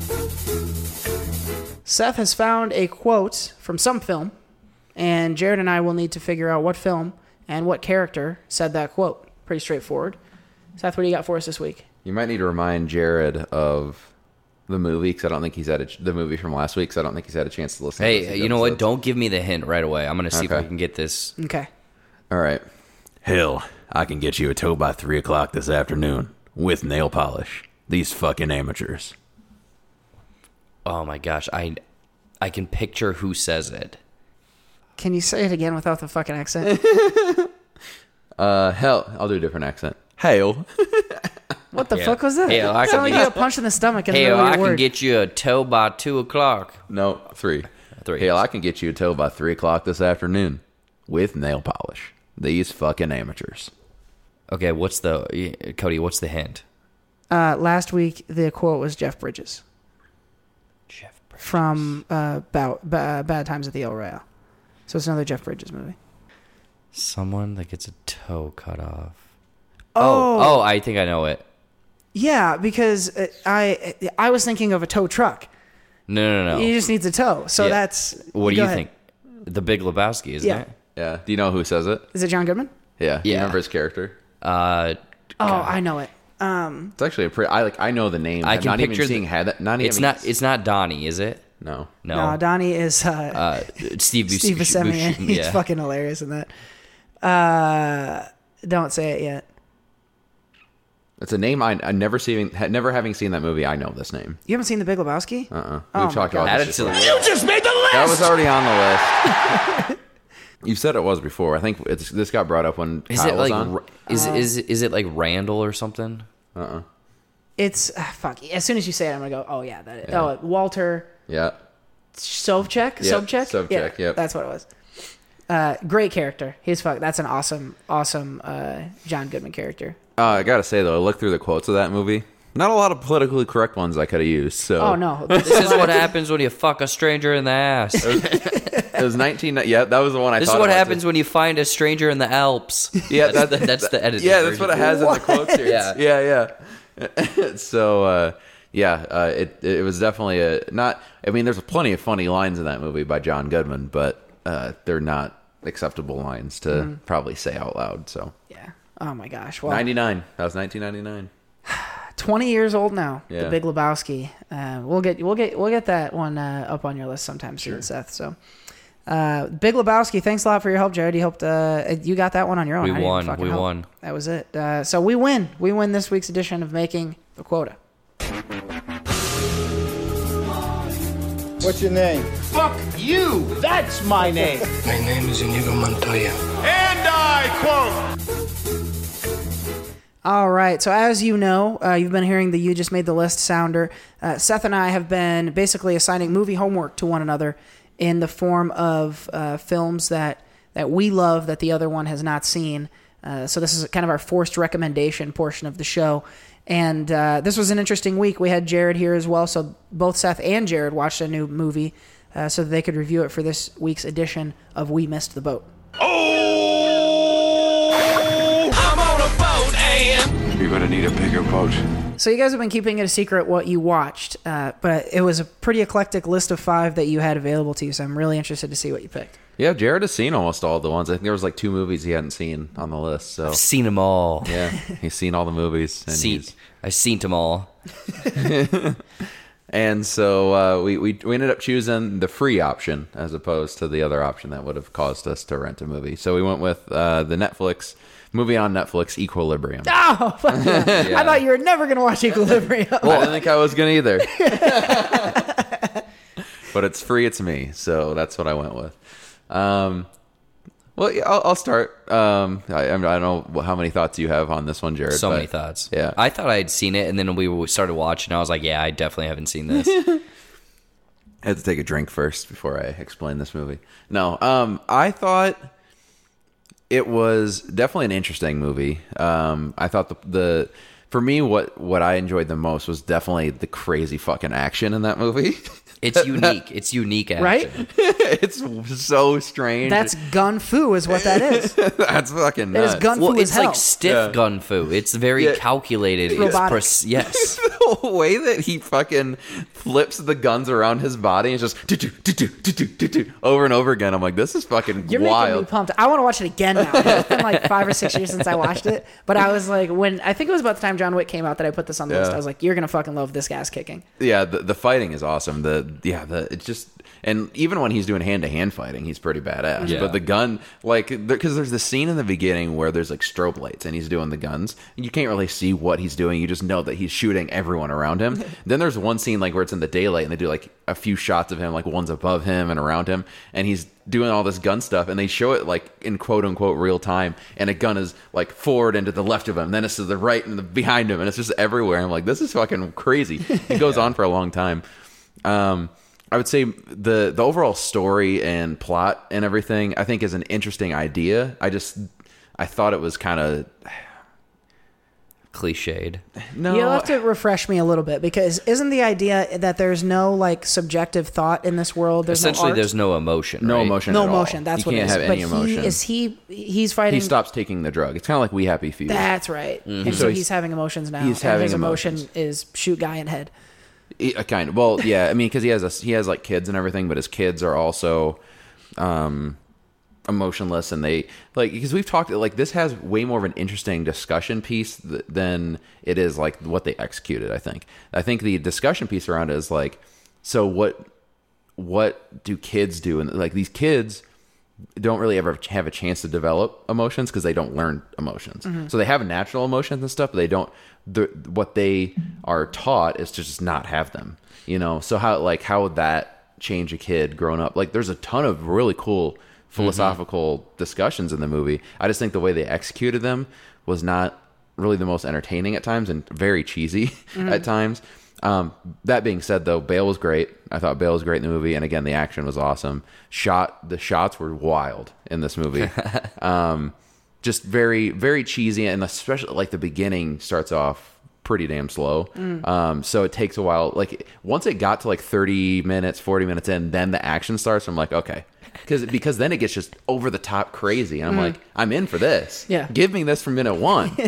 But they do this whole storyline, and it's like if they added a real storyline to John Wick and tried making it complicated, like that type of thing.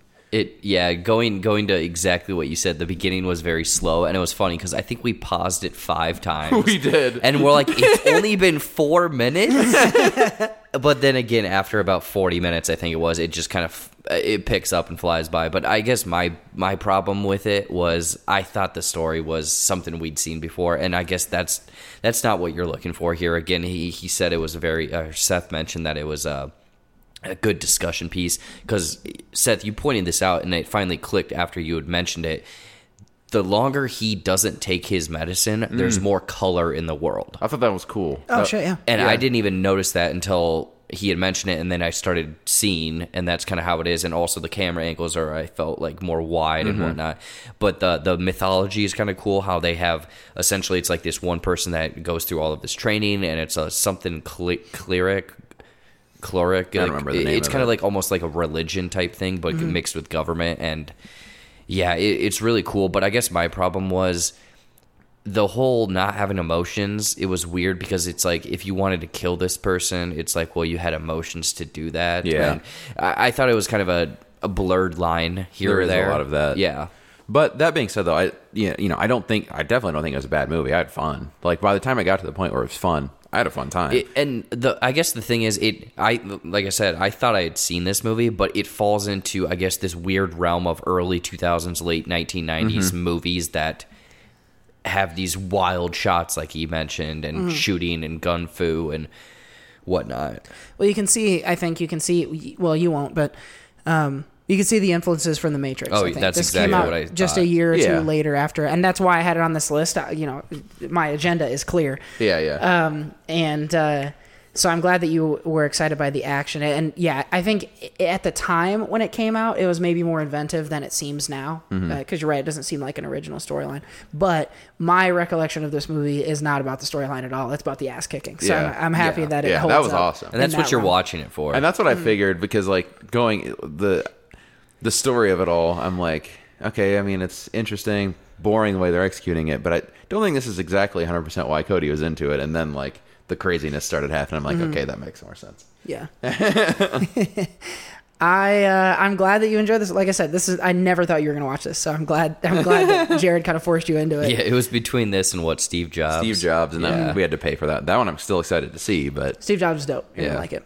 Let's see. So I have to replace this movie on your list, and I know exactly what I want to replace it with, but I'm not sure that you haven't seen it. okay. So I'm hopeful that you haven't seen this one. If I said remember the 5th of November, would you know what movie I was quoting? I'm bad at quotes, so I still might have seen the movie. I know it. Jared knows. It's V for Vendetta.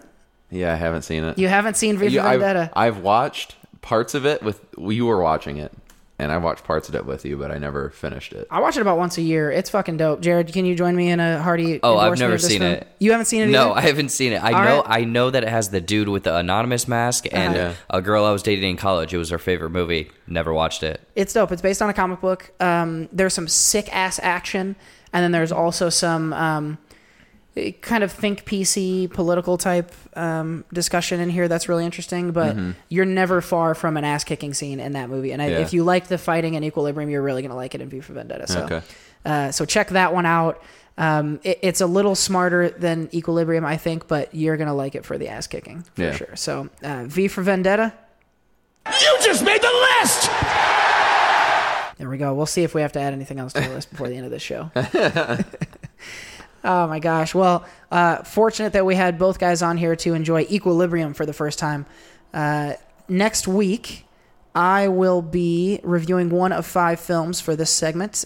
Toy Story 3, Call Me By Your Name, WALL-E, First Reformed, and The Last Black Man in San Francisco are my options. Jared, if you could recommend one of those movies, which would you say I should watch? I don't know, man. That list, nothing was really jumping out at me. What a shitty list. I'm sorry. I mean, I've never seen WALL-E. You've never seen WALL-E either? No, I've never seen You haven't WALL-E. seen First I know that Reformed either. everyone kind of mentions that it's pretty good. It's kind of you're going to get emotional and whatnot. First Reformed, we haven't seen. No. See, that's the thing is, like, I'm pretty sure that whole list, except for Toy Story 3, I haven't seen. So. Yeah. And so that was before I started recommending indie movies to you. So Yeah. That's before I started listening to you. Well, we'll see which one I choose. We'll see what mood strikes me over the next 7 days. Did you never see Last Black Man in San Francisco either? That one wasn't playing. Well, I think it finally played at an art house, but months after. Oh, okay. I had like one showing at an art house that was Because at Showtime. that came out in what, April? Yeah, it was earlier this year. Yeah. No, missed it. Mm-hmm. All right, well, that's going to do it for this week's edition of We Missed the Boat. Oh, I'm on a boat, and You're gonna need a bigger boat. All right, so as we mentioned before, we went to the ScreenX here at the Regal in Bend, Oregon, and saw a movie. So we probably better review that one. Let's jump into it. Mom, what do you think? I love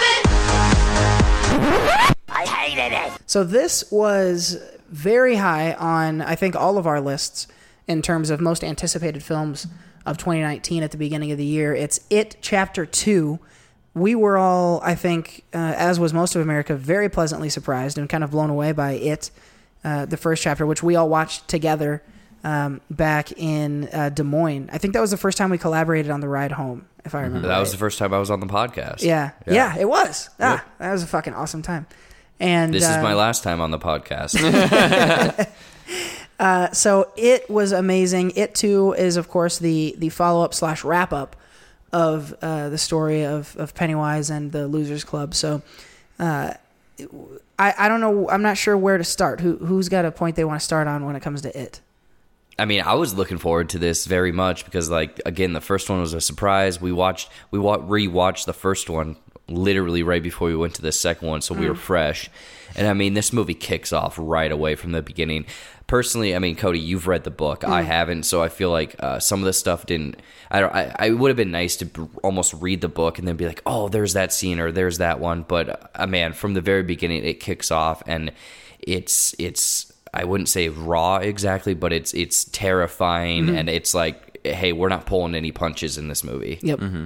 Yeah, so moving from the kids to the adults, I think, was one thing that I noticed was a big difference here, because you're right. The scary scenes in this are far more scary because he's trying to scare adults this time, not kids. Yep. And that opening scene you're talking about sets the tone for that in a major way. So I took Pennywise far more seriously in this edition than I did in the first. Did you agree? Yeah, I totally agree with that, and that's something I didn't even think about till now, but it totally, like, and we talked about even afterwards, the movie does have a lot different tone than the first one. The first one is way more of a coming of age, even more of a comedy in some aspects, and this one felt different in a lot of ways. There were still comedic moments, but it felt more adult, felt more grown up, it felt more modern, and it didn't have the 80s flashback feel to it.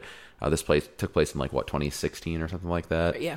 And so with that's one of my problems I think with the movie, is that it did feel a lot different, but also I think that it needed to at the same time.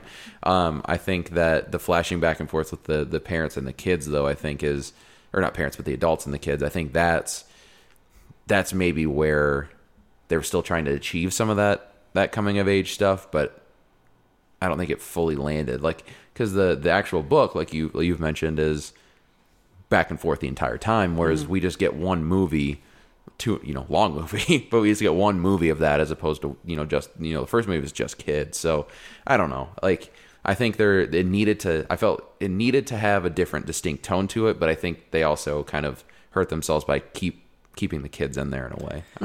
Yeah. I think when you're saying obviously it had a different tone, and you can't really entirely play into that coming of age story again. This one, it was aged up. I guess the theme or the through line was kind of like, when you grow up, are these still going to be the people that you're close to? Like, as a child, it showed that, flashbacks that weren't in the first movie of these kids, and they kind of break up and blah, blah, blah, but they're back together like 2 weeks later. This one takes place years later.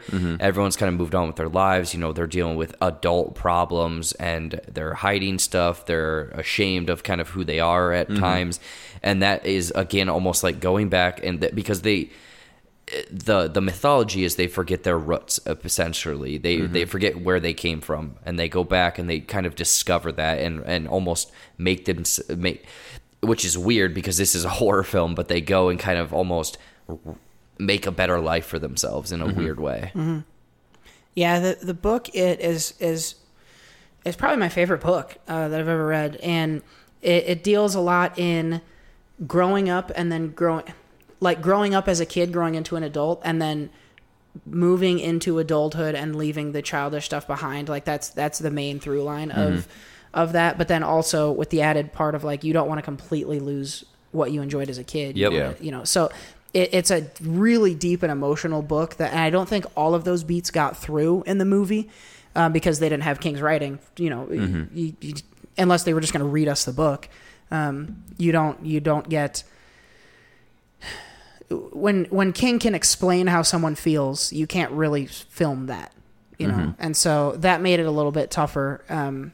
But yeah, the theme stuff was interesting to me, and I saw enough of it that I thought it was close enough to the book. I thought this was a good and faithful adaptation to the book. All the concessions that they made, I think, were necessary, and I totally understood them. I'm interested to hear what you guys thought of the cast, because this was a big time A-list cast. Bill Hader, Jessica Chastain, kind of leading the charge, James McAvoy. And I think they definitely did a good job of looking like aged up versions of the kids. But, the chemistry between the kids was so great in the first part. I'm interested to hear, like, what you thought of the chemistry between these superstar actors and how the Aged Up Losers Club, whether you liked them. I did like them. I think my only issue was probably I didn't like the guy who played Ben that much. I thought he was pretty. I thought he was just bland and very blah. Whereas, like, Ben was a really interesting character in the first one. I thought had a lot of time in the first one, and they made a point of him being a really main character in the first one. And this one, like, didn't have a ton of dialogue. Like, he was there, but he was mostly just there to be like, hey, I got skinny. And he's there as, kind of the love interest, like, carrying over that storyline. But I thought the actor was just bleh, like, he didn't really add, like, the kid was way better as Ben. And I don't necessarily say, like, that's 100% the case. Like, I liked the young Beverly more, but I love Finn Wolfhard, but I almost think Bill Hader was better as Richie in this. I really do. He was awesome. Jessica Chastain was awesome as Beverly in this too, but I liked the kid version way better too. So I don't know, like, she wasn't bad, but the kid I thought was excellent. Like, that's Bev to me. So I don't know, but the overall, like, the kid who played Eddie, that was perfect casting. Eddie. That was perfect. He was great. So in a character I didn't love the first movie, like, he was more annoying to me, I loved Eddie in this one. He was great. So I think it was just mixed. I think they did a good job. James McAvoy was fine as Bill. Yes. I was gonna say Ben again, but he was fine as Bill. James McAvoy is an interesting actor to me sometimes. He's great in Split, but I also don't have him as like a high up actor in anything else. Oh, he's great, man. I don't know. We'll see. But yeah, I thought the cast was pretty good. Yeah, I'm gonna play off of what you said. I thought the cast was pretty good, but then again, I don't think that they really had too much group time to like show chemistry and work well off of each other. If you've watched the miniseries or read the book, there's kind of a opening, I wouldn't say opening, but a scene closer towards the beginning where they all are together, which I liked. Towards the end, they're all together, which I liked, but individually, they're kind of doing their own thing. Bill Hader shines. He's by far, personally for me, I thought he was kind of the standout. And then McAvoy and Chastain, the only reason they stood out was because I just saw them. I didn't see the character in them. But the guy that you mentioned that played, I think, what was it, Eddie that you just mentioned? Oh, Eddie, yeah.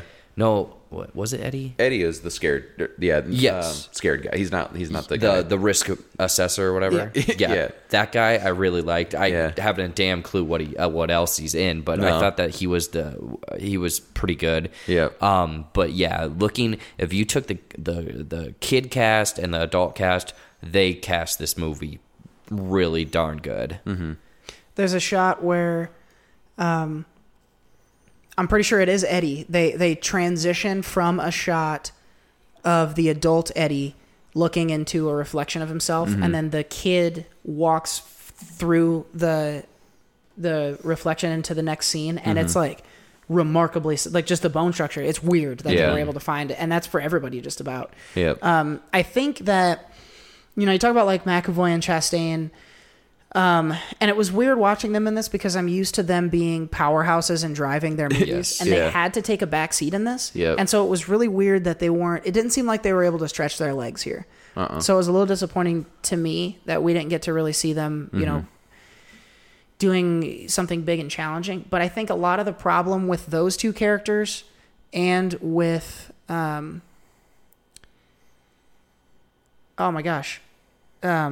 fat kid. Ben, is that some of the stuff that they had to remove from the book to do the second movie takes away big plot arcs for those characters and big motivations for those characters. Eddie, I think, has the best character arc in this movie. Yeah. Because you get to see it all. Yeah. Everybody else, Beverly has a major, I don't want to say too much, but one of the main motivators for Beverly is removed in this and not talked about. Same goes for Bill, and same goes for Ben. There are stories that they didn't want to explore, and so by taking them out, they removed a lot of the motivations of some of those characters, and they were, I think, minimized because of that. But again, this movie was already approaching 3 hours, so I can't get too upset for that stuff not getting included. And that's you mentioning it being 3 hours, that it didn't feel like 3 hours to me. This movie actually chugged along. I thought that almost like in Avengers in a way, where like they all separate and kind of figure out what's going on. That's not without saying too much. It all worked with, like, definitely the movie is a well-made movie. I thought it was well directed, well shot, well acted for the most part. I just think it might have been totally missing some things, and it just wasn't quite. Expectations were high, but that the 3 hour thing, honestly, I could have sat for another 15, 20 more minutes and continued going. Sure, it dragged in a few parts, and they might have drawn some things out, especially with Pennywise. But for the most part, it felt like it was paced pretty quickly. You know why I think that was? The editing stands out to me in this movie because the way they transition between scenes. There's like 15 or 20 mega creative transitions that they did where you're like, oh, and because of the way they did things, and there was so rarely just a hard cut between two scenes, you didn't feel like, it felt less like a scene was stopping and one was starting, and more like you were turning your head from one thing going on over here to something else also going on. Yeah. And so that, I think, kept it moving. It was very cohesive in the way that they did everything. Yeah, they were great. Other than like Star Wars with its wipes, I think this is some of the best transition work I've seen, which is not something I ever pay attention to. Were you guys... now, Jared, I know you've seen the miniseries, so you maybe had more background than Seth would have. Were you confused by the plot at all? Because they get into some lore and some mythology here that obviously I know because of the book, but with less of that background, were you confused or were you able to follow things? I mean, in general, I was able to follow everything. Like, I want to get into specifics, they could have added like 30 minutes of exposition, which I'm glad they didn't. They touch on it a little bit with kind of a flashback. I mean, I'm not going to give any spoilers, but they do a few, I guess, hey, this is what's going on here, or I read this and this is this. And in general, you understand what the hell is going on. And you can kind of piece stuff together because, for example, the deadlights, it wasn't fully mentioned in the first one, not exactly mentioned here, but you can kind of infer what they do and what they mean and blah, blah, blah. So obviously I haven't read the book, and the miniseries doesn't add much that was missing from these two films. You're able to follow everything.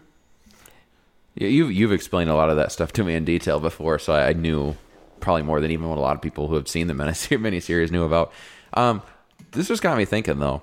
What if they would have, in order to fit in all of the lore in this, like maybe not all of it, but a lot of it, what if they would have done like almost an Avengers type thing where the first movie is introductory with the kids and it in general? Second one is more of a Pennywise focus. Kind of like Infinity War was like a Thanos focus. It Chapter 2 was a Pennywise focus where they introduce the turtle and all that stuff, introduce like the chud, all that, all that stuff, the lights and everything. They just go deep into Pennywise and you follow more of a like Pennywise thing. What's that? Where he came from and his and crap. I would have loved to see that. And then the third one is, and you don't even have to go back and forth with the kids. You can even do more kids in the second one. The third one is just all adults. And that their story and all that stuff. They could even do 4 movies. Well, the final battle might be a drag out, but you can even come back to the kids in the third one, and or come back to the adults in the third one, and then get into their story, and then finally it's the battle. You think that one might have worked a little better? I think that the structure for it, if it's ever going to be shot in a way that does it justice, is going to have to be a long form series. Yeah, hour-long drama, HBO for 3 seasons of 10 episodes. Like so much of it and the book, and I hate to be that guy that's like the book, but in this case, yeah, it's important to talk about the book. Yeah. You get so much detail and so many little moments and so many like little nuggets of info that come back later, and just little details that fill out the story and make it feel so deep and get you connected to it, that any amount of movies would be impossible to do that with. And the whole kids and adults structure of the book is really tough to shoot. And if it were, even if it were 3 movies, they'd be super long, each of them. And if you go to 3 movies or even 4, there stops being such logical cutoff points between them. And so I don't know that there's a good way to shoot it as a movie and put everything in. I think this duet of films is as good as we've gotten. I think this is far better than the miniseries. Yeah. But a long form TV show would be the format that I would want to see it in. Because, and it's something we brought up too, for at least for me anyway, the first movie felt like a day, or not even a day, like maybe a week or an entire summer with these kids. Like you got to know these kids in a summertime, like again, a coming of age story. It just felt all enclosed, like a set thing, just them. Whereas this one tried to jump back and forth and go back and try and figure things out and blah, blah, blah. And you know that from the trailer because the kids are in it, but it goes back and forth with the main actors and the kids and all that. And it's like, it just felt very almost jumbled at times. It just felt like even though the movie moved fast and had a good pace to it, it just at times didn't feel like it fully flowed together. So maybe they could have done something like just the first movie is just kids and tell the kids story of the book. Second movie is Pennywise. Third movie is just the adults, and then kind of wrap it up there. Yeah, the Pennywise thing, that would be an interesting film. That would be cool. It would feel very different from the other two. Yeah, it is so abstract. Yeah, like it is so. I don't know if it's filmable. I don't know if there'd be a good movie there at all. Because there isn't a protagonist. There wouldn't be. Well, neither was. I guess there was some protagonists, and is the turtle technically a protagonist? No, because not even really a character. Like it doesn't interact with them. Yeah. So there's not any. It's an idea more than it's a character. But does it interact with Pennywise? Yeah, but not in a way that would. They don't chat. Yeah. They're not going to a coffee shop. Yeah, they're not things with mouths. Yeah. That's why it's so weird to think about them being filmed. It's very easy to say it is the fucking clown. Like that's cinematic. But what it really is, and all of that background and the ritual and the turtle and all of that stuff, which for people who don't know what we're talking about is probably really fucking confusing. What the hell are they talking about? A turtle. I like turtles. For all of that, it'd be really tough to come up with physical representation of that made sense while also explaining it. I would love to see someone try, but I don't have a lot of faith in it being executable. Going back to the idea of the 3 movies, I would love to see that. And honestly, I throughout this whole movie was expecting an end credits bumper saying like chapter 3 coming soon. I mean, because the way chapter 1 went, it wasn't chapter 1 until the very end. And you're like, oh, okay, they're making another one, which you kind of assumed. But I had a feeling that I was like, oh, maybe they're going to do another one somehow, which they wrap it up here. It would be chapter 1.5. And you don't need it now. There was I read an article where they wanted to do an end credit scene for the first movie. That would have been awesome. Have you guys heard about this? Yeah. So do you know? I do not. I just know that it said chapter 1. Yeah, so they wanted to do it but couldn't get it filmed. So this isn't a spoiler. The beginning of It 2 is the adult kids being called back to Derry because It is back, right? They were going to have one of those scenes as a post-credit of the first movie. It was going to be a cell phone ringing that said like Mike Hanscom calling, and then you were going to see a hand pick it up and put it up to a head with red hair, and from the back of her head, you'd see her go, "Oh my gosh, okay, I'll come," and then her turn around and it's Jessica Chastain. That would have been really dope, but they couldn't get it shot because of scheduling. But that would have been a dope ass mid credit scene or the hype movie. For people, yeah. Because people were immediately saying like she is the one who should play Bev. Yep. And so it was cool that they were able to get that cast because the movie did so well. I think generally speaking, I really did like this movie. Yeah. I think it was exactly what I was hoping for without blowing away my expectations. So I'm not going to like go scream that this is the movie of the year like I hoped it would be because it just was exactly what I wanted. I think Bill Hader stands out. The cast does really well here. Bill Skarsgård's Pennywise, I think, is going to be something people talk about for a while. He does some really creative shit in this. And dude, there's one scene, I'm not going to spoil it here, but man, he looks so freaking weird. He's a weird looking dude. He was made to be a horror villain, for sure. I honestly, I don't, other than, the concessions they had to make, I didn't get to see everything I wanted in the book. That would be the only qualm that I would really have. Structurally and mechanically, I think this was really well done. Yeah, I think my only negatives or bugaboos is just slight switch of tone sometimes that fell off from everything else, but otherwise, very good film. There is one. I know. There's one gag joke in this, and I think people who have seen this will know what we're talking about. That it is so weird and seems so out of place that completely took us out. It felt like an editing error. Yeah. It was personally weird. That's how I felt. Seth, I know you felt different about it. I thought it was funny. It made me laugh. Yeah, if they play for comedy, and it was funny for sure. But I was like, what the fuck is this? Yeah. But I think that Chapter 2 gets recommendations from all of us, especially if you're a horror fan or like it or saw the first one and you want to see how the story concludes. Catch this in theater, and we can recommend that you do so in ScreenX or even IMAX, whatever you have available, because it's a big, fun, loud movie for sure. For sure. What are you guys going to this week? Anything coming out that we're going to review for next week's show, Seth? I don't. Hustlers. There are a few independent Hustlers. Is that movie going to be good? No. I don't know. I don't know. I didn't think so, but I've heard decent reviews. It just premiered at TIFF. So if a lot of movies that go to TIFF don't, like, they have a really strict acceptance. Yeah. So I don't know. Maybe it's good. Who knows? So maybe that, if it's good. There's that movie that came out a couple of weeks ago. That's an indie movie. Brittany Runs a Marathon. That's been getting really good reviews. I want to see that. A couple of really smaller indies that are playing at the Art House Theater that I may get down to depending on what my weekend looks like. But so maybe a few smaller movies. There we go. We'll see what we get to. And you can catch it all next week. We'll be back to review something for sure. Mom, what do you think? I love it! I hated it! All right. As you know, reviews come at the end of our show, but before we wrap things up, we got to give you one more thing.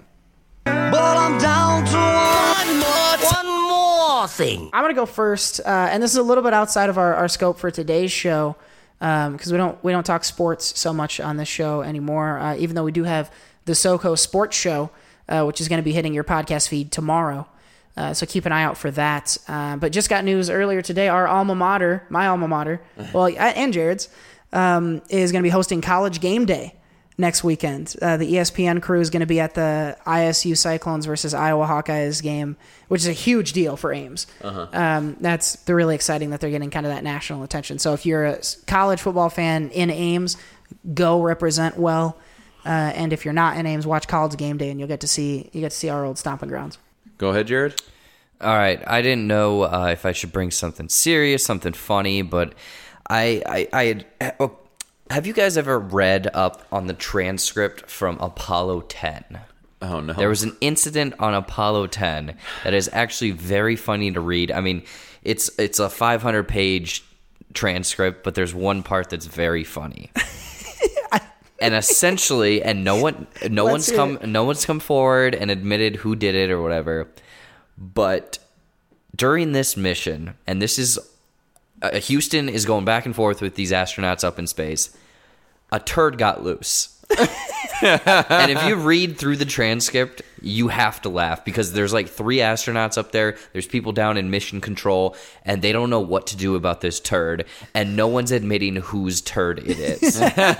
So like literally, it's like, I didn't do it. It ain't one of mine. I don't think it's one of mine either. Mine was a little bit more sticky than that. Oh my God. And it just keeps going on how like they're just denying who pooped on this, like without a bag or whatever. So it's just really funny that these are like the smartest people ever, but they're shitting in space and not.